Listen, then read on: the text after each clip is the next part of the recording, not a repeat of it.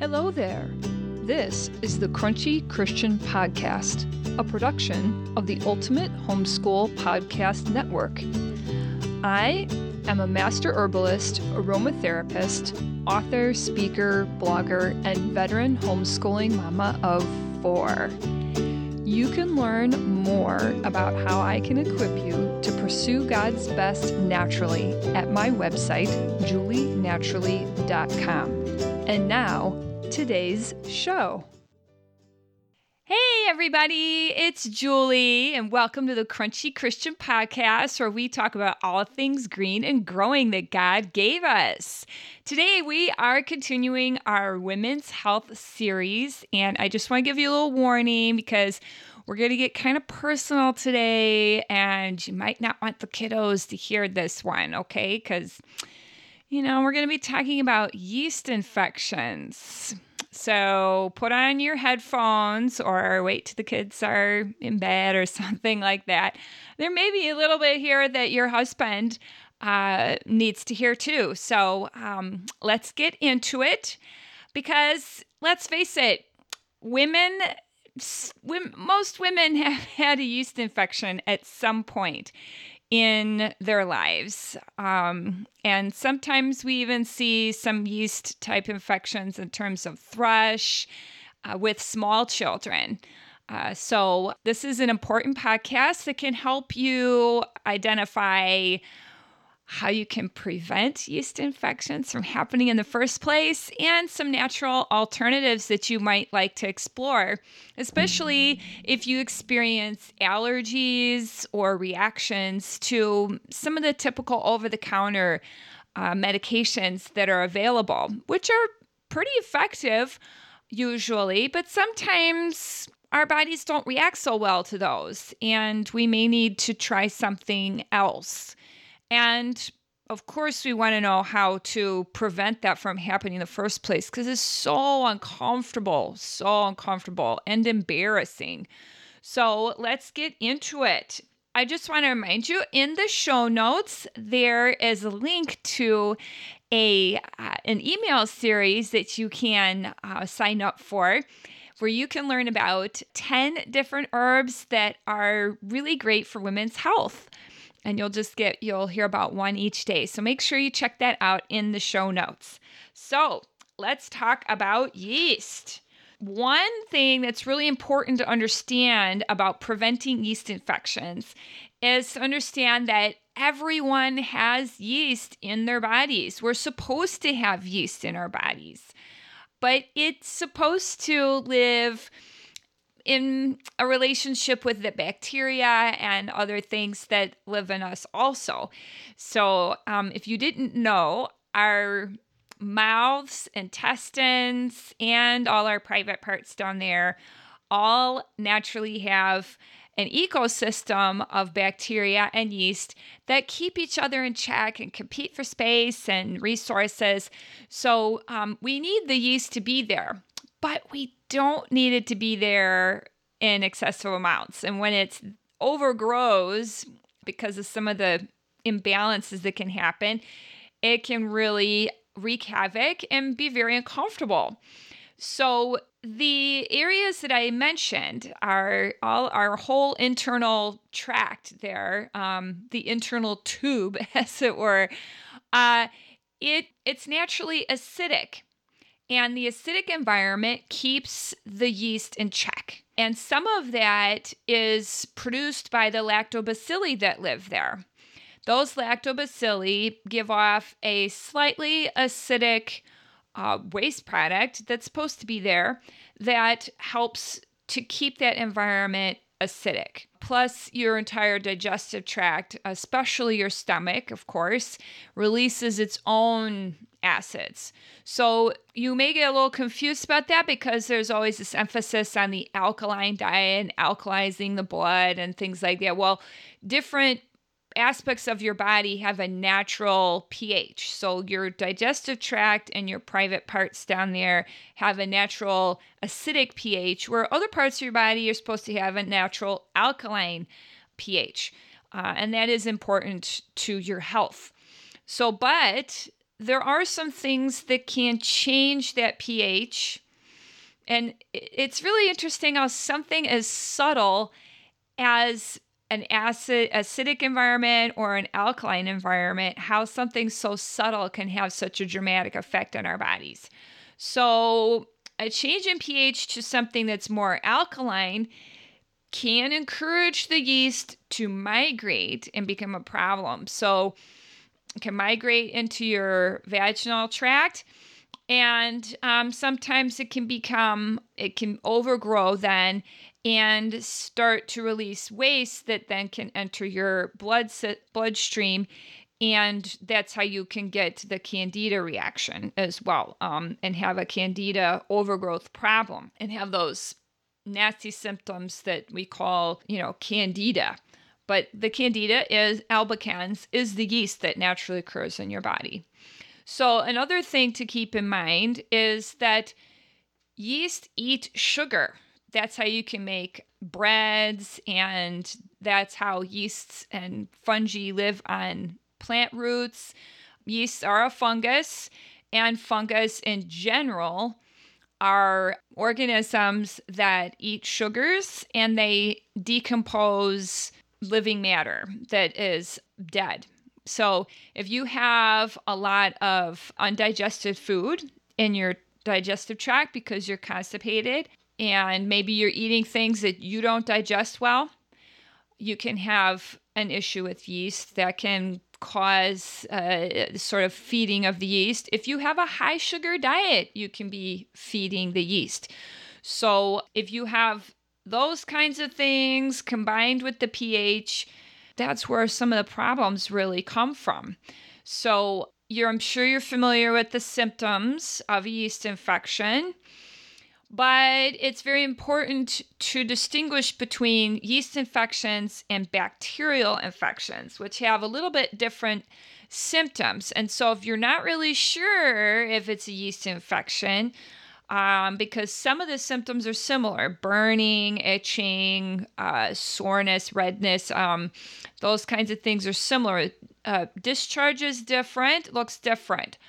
But those other things are similar, and so sometimes we may mistake one for the other. If you're not really sure because maybe you've never had this problem before or it's been a really long time, it's important to make sure that you get that diagnosed, because bacterial infection needs to be treated differently, and it can become more serious. These kinds of infections can lead to infertility if they're not treated.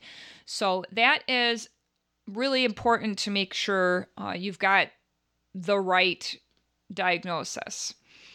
So how do we get these yeast infections? So I already kind of hinted at that by talking about the natural environment for the yeast and the fact that if the pH changes, that affects the yeast and your diet and things like that. So, well, one of the ways that the pH can change is through the use of antibiotics.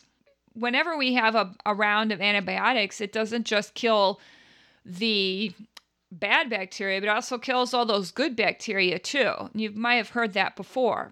But those good bacteria are what help to keep things in check. They're actually a vital role in your immune system, really. And they also play a vital role in producing certain neurotransmitter hormone type chemicals in your body. And they also play a role in producing certain vitamins that your body needs. So we really need those lactobacilli healthy bacteria in there and the whole ecosystem around those, because there's many different strains of healthy bacteria that we need. But sometimes antibiotics are really necessary. And we need to keep that in mind, that we can get yeast infections from that. That is one of the main ways that people get yeast infections, is after a round of antibiotics. But diabetics are also more vulnerable because of the sugar aspect of yeast. But here's some other ones that you might not have heard before. So women on birth control are also prone to yeast infections because birth control changes the pH of the vaginal tract, and also certain other medications that you may be taking You need to check with your doctor on those. But there are certain pharmaceuticals that can have that effect. Pregnancy, of course, tampons, those can also have an effect on the pH. And believe it or not, men can get yeast infections too. So, and they don't show any symptoms. So if your husband has been on a round of antibiotics, he could have a yeast infection and not know it and pass that to you. And so if you're getting a lot of chronic yeast infections, like you got rid of it and then you get it right back again, that is something to think about. And you should both be treated at the same time, because that is one way to keep getting them back. Chronic stress can also cause yeast infections. Usually it's not just one of these factors, but it's multiple things at the same time. I already mentioned the sugar diet. Another surprising cause of yeast infections can be allergies and nutritional deficiencies, because there are certain nutrients in your body, certain vitamins and minerals that can help keep those candida in check also. So, but usually not one of those things, except perhaps diabetes and antibiotic use, cause yeast infections. Usually it's a combination of those things, with the exception of those. So the first line of defense is prevention, of course. And if you have to have antibiotics, or if you are diabetic, keep that in mind, that you need to be really careful and you need to be doing things to help prevent yourself from getting those yeast infections. So having a low sugar, anti-inflammatory diet that's full of good fats and lots of fruits and vegetables, high in protein, is very good. And just, you might consider switching menstrual products. Your first line of defense should be, of course, nutritional. So those are some things to do, and having that understanding of how yeast live and spread, and sort of a little bit of knowledge about what they are, can really help you as you're thinking about what you can do naturally. There are some things that you can do with food and supplements that they don't necessarily kill the yeast, but they do inhibit its growth, and so they keep it from spreading and also strengthen your immune system. So, and they encourage the good bacteria to grow, which also then can change the pH in your system, in your gut and your vaginal areas. And they compete for resources, as I mentioned before. When you strengthen your immune system, it makes it harder for the yeast to grow and spread. And your immune system is then able to help keep that in check, and take care of any toxins that may be released into your bloodstream as a result of the overgrowth. So here are some food and supplements that can help. So biotin and other B vitamins, those are an essential part of both brain health and your immune health and a lot of other things. And those are sort of intertwined with the lactobacteria. So you have vitamin C, vitamin A, of course, those are also an important part of the immune function. Colostrum, if you don't know what colostrum is, humans produce that. It's the first milk that we produce when we are lactating before the quote unquote real milk comes in. It's very, very nutritious, but they also sell it as bovine colostrum.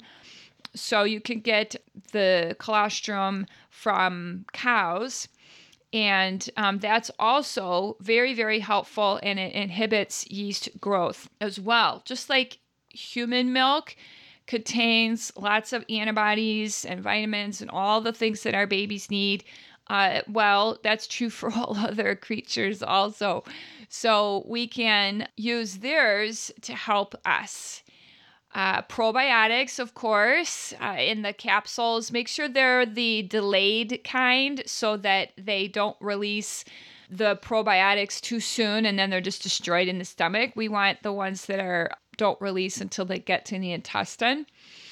You can use those as a kind of vaginal suppository to get those probiotics where they need to be to help you out. Using yogurt, eating yogurt on a regular basis, as well as lacto-fermented foods. The lacto-fermented is really important because, it's not enough to just be fermented, like just buying pickles, like Claussen pickles or something, or the sauerkraut in the jar at the grocery store. Those are vinegar fermented, and that's not going to have the same effect as something that is lacto fermented. And there is a link in the show notes about that, because those are going to have live bacteria in them that will work along with the probiotics and yogurt to help you with reestablishing the correct kind of ecosystem in your body. Apple cider vinegar can be helpful. It's not as helpful as the other things, but it does have a lot of health benefits.